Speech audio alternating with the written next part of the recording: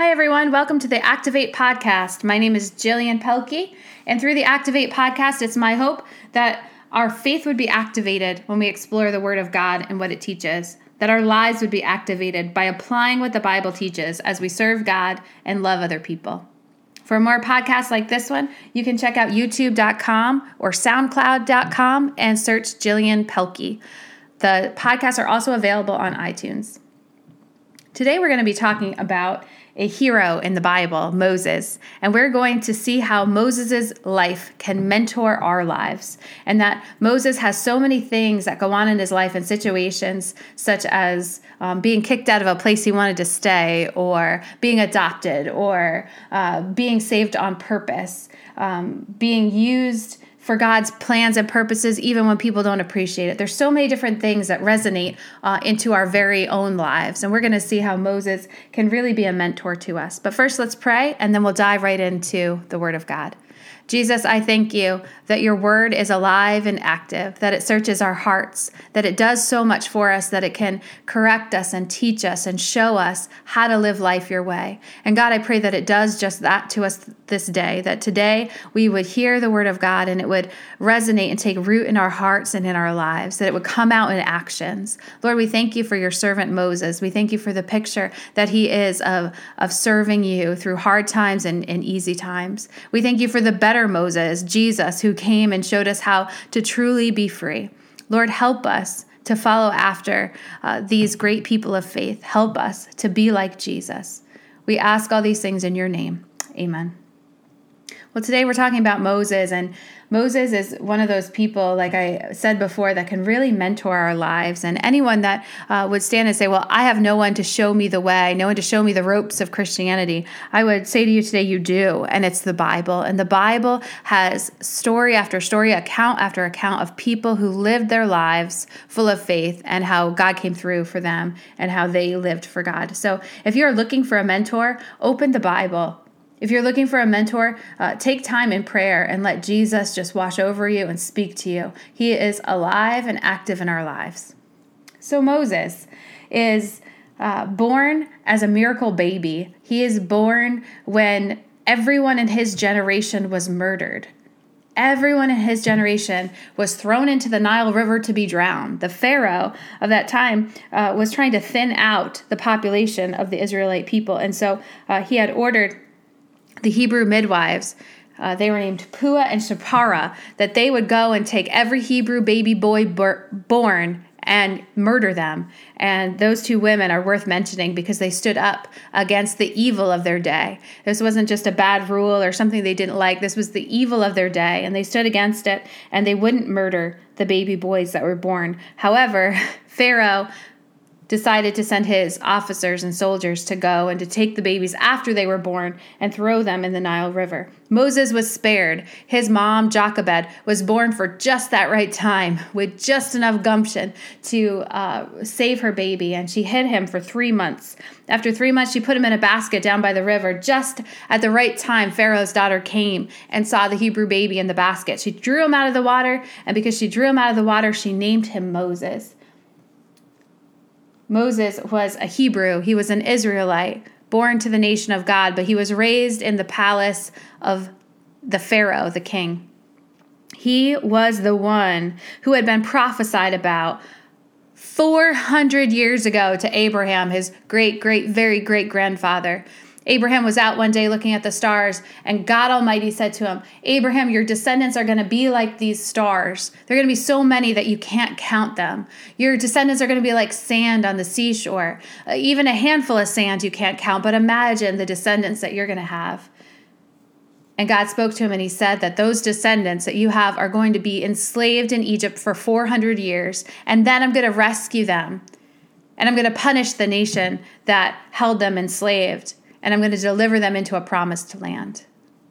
Well, here in our story, we're with Moses, and Moses is the one who's going to deliver this nation from slavery. He is the one 400 years into slavery that is born to set his people free, is born to save a nation from slavery. And here the Hebrew people are slaves and made to build bricks and work in the fields, and they were building cities of storage for the Egyptians. And the reason that Pharaoh had decided to kill the babies is because they were becoming too strong. In the midst of slavery, they were becoming strong. I'm going to say that again. In the midst of slavery, they were becoming strong. They were in the lowest place, and yet God was building them up. The lowest of the slaves were these Hebrew midwives, and they were midwives because they couldn't have families of their own. And so the most useful thing they could do with these women who were barren was to make them midwives. The lowest of the slaves were strong enough to fear God more than the king. For such a time as this, those women were born. For such a time as this, Jochebed was brave enough to hide her baby. So Moses is this promised child. And he grows up, and as a man, he goes out to see the Hebrew people in their slavery, and he sees an Egyptian ruler, an Egyptian slave master, beating an Israelite, a Hebrew, one of his people, one of his blood relatives. And in all of his anger, he turns around and he hits the Egyptian and kills him and buries his body in the sand. Well, isn't this what he's supposed to do? He's Moses. He's the savior of the Hebrew people. He's just taking one of them out. In his passion, he's trying to do something good for his people. The next day he's out and he sees two Hebrews fighting and says to the Hebrews, "Why are you fighting? You guys are on the same side. Why are you fighting each other?" And the Hebrew man turns to Moses and says, "Who made you our ruler and judge? Are you going to kill me like you killed the Egyptian?" And with that sentence, we see everything turn for Moses. The Hebrew people didn't respect him. They hated him. Soon after that, the Pharaoh orders that Moses be murdered for the murder of the Egyptian. And now his adopted family is out to murder him. And his birth family hates him and disdains him. And literally, Moses needs to flee for his life. And he runs away to the land of Midian. And in the land of Midian, he is seen by some women at a well, and the women describe him as Egyptian. And they go back and tell their dad there was an Egyptian. And Moses lives in the land of Midian and later on marries Zipporah, who is one of 7 daughters of Jethro, who is a priest in Midian. And they have 2 sons. So here's Moses. He's not an Egyptian, even though he looks like one. He's identified as one visually, looks like an Egyptian, but he is not an Egyptian. He's not a Hebrew. He's not an Israelite, and he's certainly not a Midianite. Moses is a stranger in a land that's not his own. And then there's a verse in Exodus chapter 3, verse 1. He says he's taking care of Jethro's sheep. The promised child, the one that the 2 Hebrew midwives, Puah and Zipporah, are risking their lives to save. The one that Jochebed risked her life to save. The one that was saved from the river has fled for his life and is tending sheep that aren't his own. He's living for somebody else's gain. The adopted son, the forgotten son, he's nobody. He's alone. And this goes on for years. Year after year after year after year after year. He's tending someone else's sheep in a land that's not his own. Even though he's the promised one. Even though it's his job to rescue a whole nation from slavery. Years of this. And then one day God appears to him. And he announces his plan to free the people. And he says these words in Exodus chapter 3. He says, "I have seen, I have heard, I am concerned, and I have come down." I want to speak those words over you right now. I have seen, says the Lord. I have heard, says the Lord. I am concerned, says the Lord. And I have come down. No matter where you are in this mentorship that Moses is trying to have with you right now, this mentorship of his life, whether you're just realizing that you're special to God and realizing that you're called out and anointed to do good works for God, like Moses realizes when he's the only one of his generation left, whether you're in the midst of passionately trying to serve God in your own way, just like Moses who killed the Egyptian, or maybe you're in that place where you've been year after year serving someone else's dream, working somebody else's land in a strange place that's not your own, with a lack of identity of your own. Here's Moses with a lack of, he's not Egyptian or Hebrew or Midian, and he's just a stranger. Maybe you feel that way. The Lord comes and says, I have seen, I have heard, I am concerned. And then throughout that chapter, in chapter 3 in Exodus, it says, I will lead them. I have heard them. I am sending. God is active in the narrative right here. And he says he's going to send Moses to Pharaoh and that the people of God are going to be freed. And Moses responds to God with, I am not a great man. I can't speak. Send someone else. And God's reply is, I'll be with you. Now, if we were to go back in the story to when Moses was in the palace, and if God were to release him right from there, if Moses was rescued from the Nile River, brought into the palace of the king, and then released to do great things, it would be like a corporate ladder that you climb up. Like things were bad, and then they got better, and then they got even better, and then they got even better. But that's not the way that I've seen that the Lord works. That's not the way that he worked in King David. That's not the way he worked in Daniel in the Babylonian time. It's not the way that he worked with John the Baptist. And it's not the way that he even worked in his own son, Jesus. It's not the way that he worked in Joseph's life. In all these people's lives, they went backwards before they went forwards. Jesus died before he came back to life. And in Moses' story, if he had been released to rescue the Israelite people right from the palace, it would have been based on his relationships with people in power. It would have been based on the money that he had and the influence that he had. It would have been based on so many other things other than the raw fact that God did it. And you see here in chapter 3, all this I, and it's talking about how God's going to do this. God is going to lead the people out. He's going to use Moses as a vessel to do it, but God is going to do it. And Moses just is so humbled and so unbalanced in his view of God and himself that he says, I can't do this. And the balance here that we need to find is a balance of knowing that God is so great that only he can do it. And that's one side. And then the other side is, God can use me even though I'm not great. So our reliance has to be on God. It has to be balanced. We can't elevate ourselves above God. It's so easy to elevate ourselves above God. We elevate ourselves above God every time we sin. Every time we choose to sin, we are saying that our plan is better. Our intentions, our desires are more important than the mandate that God has given us, the way of living that God has given us. And to bring us back into alignment, we have to be reading the Bible. We have to be in the Word of God because it reminds us just how big God is and that he really does have a plan and a purpose. That we're not just living out our days of obscurity or living out our days without intention and purpose by God.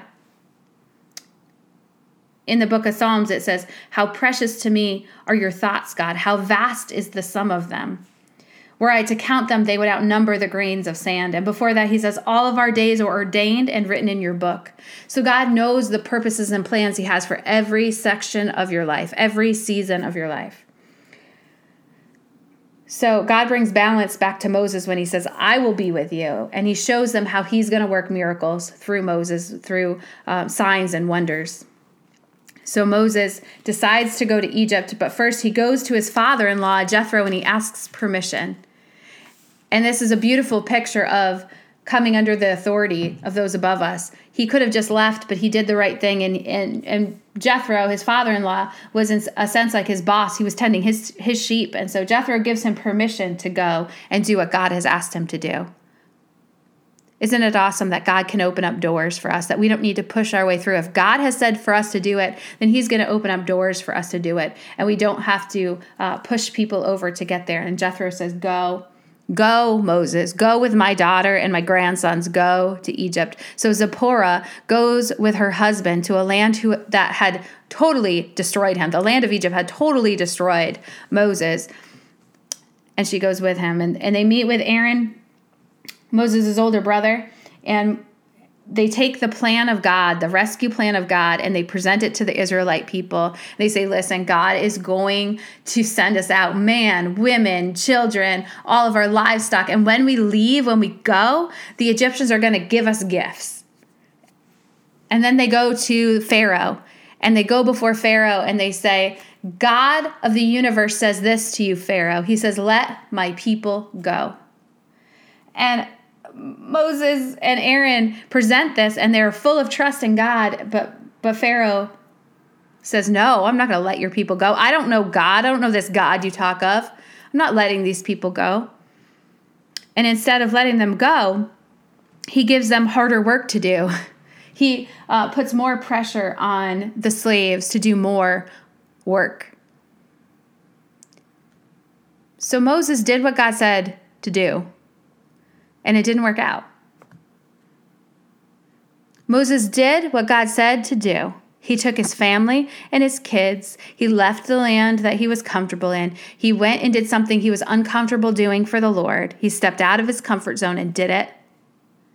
And it didn't work out. We have to trust that God knows what he's doing. We have to trust that he's going to use every bit of our lives. If we have that anchor, if we have that hope and that knowledge and that security that God knows what he's doing, and we can't turn back or change our ways just because it's hard or difficult or the physical view does not look like the spiritual view. Moses could have turned around and gone back. I'm so sure his wife Zipporah said, hey, let's go back to my dad's house. People like us there, and we aren't going to be murdered. But here's what Moses does. In Exodus chapter 5, verse 22, it says, then Moses returned to the Lord. This is super vital because he returns to the place where the mandate comes from. He returns to the Lord. And in each one of our situations, we need to return to the Lord daily, get our orders from the Lord daily. So he returns to the Lord and he complains to the Lord and he says this, Lord, why have you brought this trouble on your people? Is this why you sent me here? I went to the king and I said what you told me to say, but ever since that time, he has made the people suffer, and you have done nothing to save them. This is all true. But Moses has to trust God. He has to trust that God knows the beginning and the end of the story. So he has to keep going. And in our lives, we can do everything that God has asked us to do, and we can feel like everything has failed. But we need to trust God.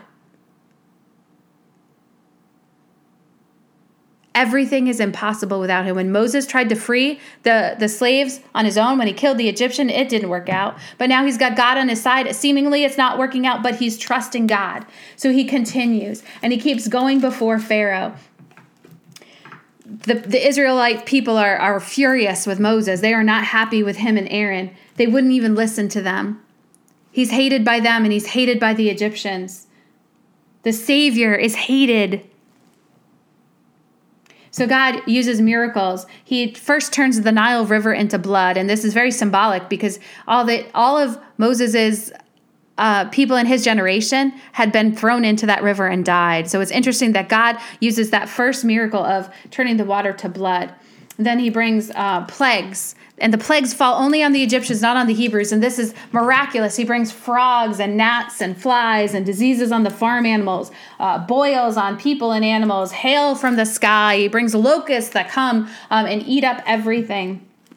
And then they go before Pharaoh, and each time the plagues happen, Pharaoh doesn't let the people go, and they ask him, and he doesn't let them. But this time, they go to the king, and the king said to them, The Lord will really have to be with you if ever I let you and all your children leave Egypt. So he offers them a compromise. He says, how about I just let the men go? Here we are in our lives. We've been given a vision from the Lord, or we've been given something for the Lord to do, and something that's a half-truth comes our way. And this is how the enemy deals in our lives, is with half-truths. He takes a little bit of truth, and he says, here, this has got just a little taste of good, but it's surrounded by bad. It's a caramel-covered onion. It looks good. It looks like a caramel-covered apple, but really the inside is no good at all. And that's what this offer from Pharaoh is. That's what the offer from the evil one to your life is. How about you take a half good thing? How about you take a half truth? And the half truth was, why don't you just let the men go? I'll let the men go, but I'm going to keep your women and your children and your livestock. But Moses and Aaron knew what the Lord had told them to do, and they still wouldn't give up. They didn't give up when the Egyptians hated them. They didn't give up when the Israelites hated them. They didn't give up when they were given a half promise. They continued and they pursued because they knew what God had told them to do. Then the next plague comes and it's total darkness. And they go before Pharaoh, and Pharaoh says, I'm going to make you another offer. I'm going to give you 2/3 truth. What if you take your men and your women and your children, but leave your livestock here? This is super tempting because it's almost there. It's almost the goodness that God has promised. I want to encourage you to be mentored by Moses' life right now. Moses could have taken 2/3 of the truth, 2/3 of the promise, but he waited. And I want to encourage you to do the same. If God has told you something to do or somewhere to go or something to be, don't take 2/3 of the promise, because then God won't get all the glory. The impossible happens with God. And so Moses and Aaron say no. And then the last plague is told to Pharaoh. He says, the firstborn of all of your sons will be killed, and not all of your sons, but all of your animals too. The firstborn will be killed. And there's this verse in Exodus chapter 11, verse 3. Catch this. It says, the king's officers and the Egyptian people considered Moses to be a great man. This Moses that was hated, he is now considered a great man. We can't follow the praise or the hatred of other people because that's in the physical world. But in the spiritual world, God has a plan that's steady and straight. Do you see what I mean? He was loved and he was hated, and he was loved and he was hated, but he needed to stay steady. So we can't rise and fall on the opinions of others. We can only rise and fall on the hard truth that God knows what he's doing. And that helps us to stay steady when we're given half-truths. It helps us to stay steady when we're hated. It helps us to stay steady the entire course. Now Moses instructs the Israelite people, and they listen to him. He's respected by the Israelites and the Egyptians. And he tells the Israelites, the last plague is coming, and here's what you need to do. You need to take a lamb, and each family needs to kill the lamb and take the blood and put it on the doorpost of every house, because the angel of death is coming, and every house that is covered in the blood of the lamb will be spared. What a foreshadow. They're living out a complete foreshadow of the future Lamb of God that's to come, Jesus Christ, and the blood that's to be spread over our lives, the blood of Jesus, which takes away the sins of the world. Wow. So the Israelite people do this, and in the middle of the night, the angel of death comes, and there's great mourning and weeping, and the firstborn of all the Egyptians is killed. And it's such a parallel, too, to the heartache that the Israelites had felt when their babies were drowned and their babies were killed. Well, now the Egyptian babies are killed. And Pharaoh comes to Moses and Aaron and sends for them right away. And he says, go, take your people, take your men, and take your women, and take your children, and take your livestock, and go. And as this 1 million person slave army nation leaves, they're given gifts of gold and silver and clothing. And every word that the Lord has promised came true that day. 1 million slaves were set free, and their previous owners were lavishing gifts upon them. Impossible with Moses when he tried to kill someone out in the field. Impossible. but possible with a God who has a plan that's better than any plan we can come up with or any thought process we can perceive. Moses and Aaron stuck to the plan, and so in your life, stick to the plan, because you want to know a better Moses is here.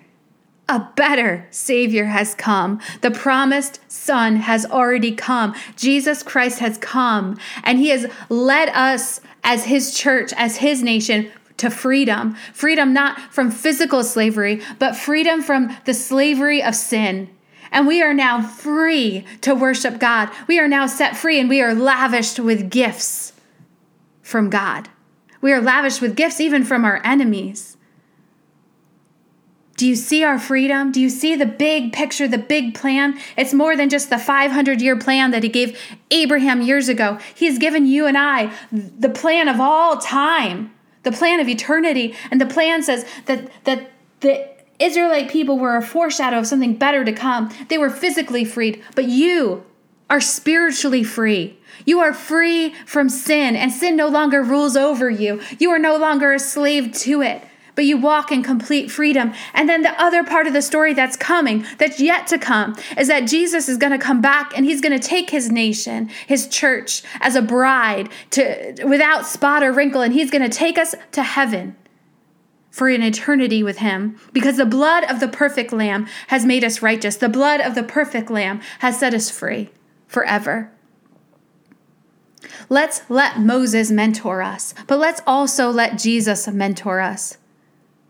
Jesus became a servant. He's the King who washed our feet. He's the God of the universe that stepped into time and space because he loved us so much. We can't put ourselves in the place of God. We can't raise ourselves up and say that we are equal with God, or our plans or our thoughts are better. Because when we recognize, even for a moment, how great God is, we realize how small we are. And when we realize how small we are and our dependence on God, that's when he can use us. 2 Chronicles, it says, the eyes of the Lord search the earth for one that will completely serve him. He wants to make them strong. Today, God wants to make you strong. Whatever part of the narrative you're in right now, whether you're at the beginning where you're trying to work out God's plan with your own strength, whether you're in the middle where you're in those year after year after year of obscurity, God wants to make you strong in that. God made Moses strong while he was in the land of Midian. And he made the slaves strong while they were in the midst of slavery. So if you're in the midst of some kind of situational slavery, God can make you strong during it. This is your training ground. God made Joseph strong while he was in prison. He made John the Baptist strong in prison. He even made Paul strong in prison. All these people in prison made strong. So if you feel like your life is in prison right now, count it all joy, because God's making you strong. Don't get weary in doing good things. It says to look to Jesus as your example, to be patient, because Jesus has been patient with all of humanity. So patient through generation after generation after generation. And even in his patience, he loves us so much so that he would give his very own life for us. So let that mentor us. Let us be so patient with other people, with their sins, that we can love them just like Jesus, and we won't grow weary in well-doing. Whatever part of the story you're in, whether you're in that first part trying to do it on yourself, whether you're in the middle with the obscurity, whether you're just stepping out, doing what God asks you to do and it fails, even if you're in that place, realize that God can use that for you to stay steady. We have to know that God knows what he's doing. He's the God who told the ocean where to stop. He's the God who said things and they came to pass time after time after time. And he is a God above time and space that sees the end and the beginning at once. Can we trust him today? Moses trusted him, so I'm going to trust him. And I've seen Jesus, who is the better Moses, who has made a way where there seems to be no way. This is the God who brings the dead back to life. This is the God who restores and repairs, and he does the impossible. With men, it's impossible, but with God, all things are possible. Salvation is impossible without Jesus Christ. There is no other way that we can be saved except by the blood of the Lamb, by Jesus Christ. There's nothing else we can do. There is no way that God can love you more tomorrow than he does today. Because today he loves you completely. There's no act of service. There is no 10 steps to making God love you more. He loves you completely today. His thoughts towards you are like the grains of sand. You are completely his. You were bought with a price. He bought you with the blood of Jesus. He covers you and he loves you. You are not alone. You have mentors in the Bible. You have access to God himself. And I pray that God begins to speak over you and wash over you, that you know that no matter what season of your life you're in, God is there. Not only is he there, he sees you, he hears you, he cares, and not only is he coming, he's here. Let's pray together. God, thank you that you are active in our lives. Thank you that we are never alone, that there is nothing that separates us from the love of God. Lord, I pray that no matter what season we're in, that we will trust your plan. We will trust you more than we trust ourselves. God, help us not to elevate ourselves to be equal to you. Help us to recognize who you are, how great, how mighty you are, and that you had a plan from the beginning of time. From the creation of the world, you had a plan, and you have a plan that supersedes my lifetime. A plan that goes on for eternity. Help me to trust you. Help me to look at Moses and see that you had a plan even from the beginning of his very life, sparing his life. You had a plan, Lord, when he took things into his own hands and you still loved him. And God, you had a plan when he was in obscurity and you still loved him and you made him strong. And you had a plan even when you told him what to do and it didn't work out the way he thought it should. You saw him through and you'll see me through. You'll see each one of us through. God, our lives, every day is already written in your book. You already know what's going to happen. So God, teach us to trust you. Thank you for Jesus who has saved us and set us free. Thank you for access to your throne room. Thank you that we can boldly come before you because we are children of the King of Kings, adopted completely into the family of God. Thank you that we are dead to sin and alive in Christ. You are our greatest treasure. You are our greatest gift. Help us to shine the light of God in every dark situation we're in. We trust you. In Jesus' name we pray. Amen and amen.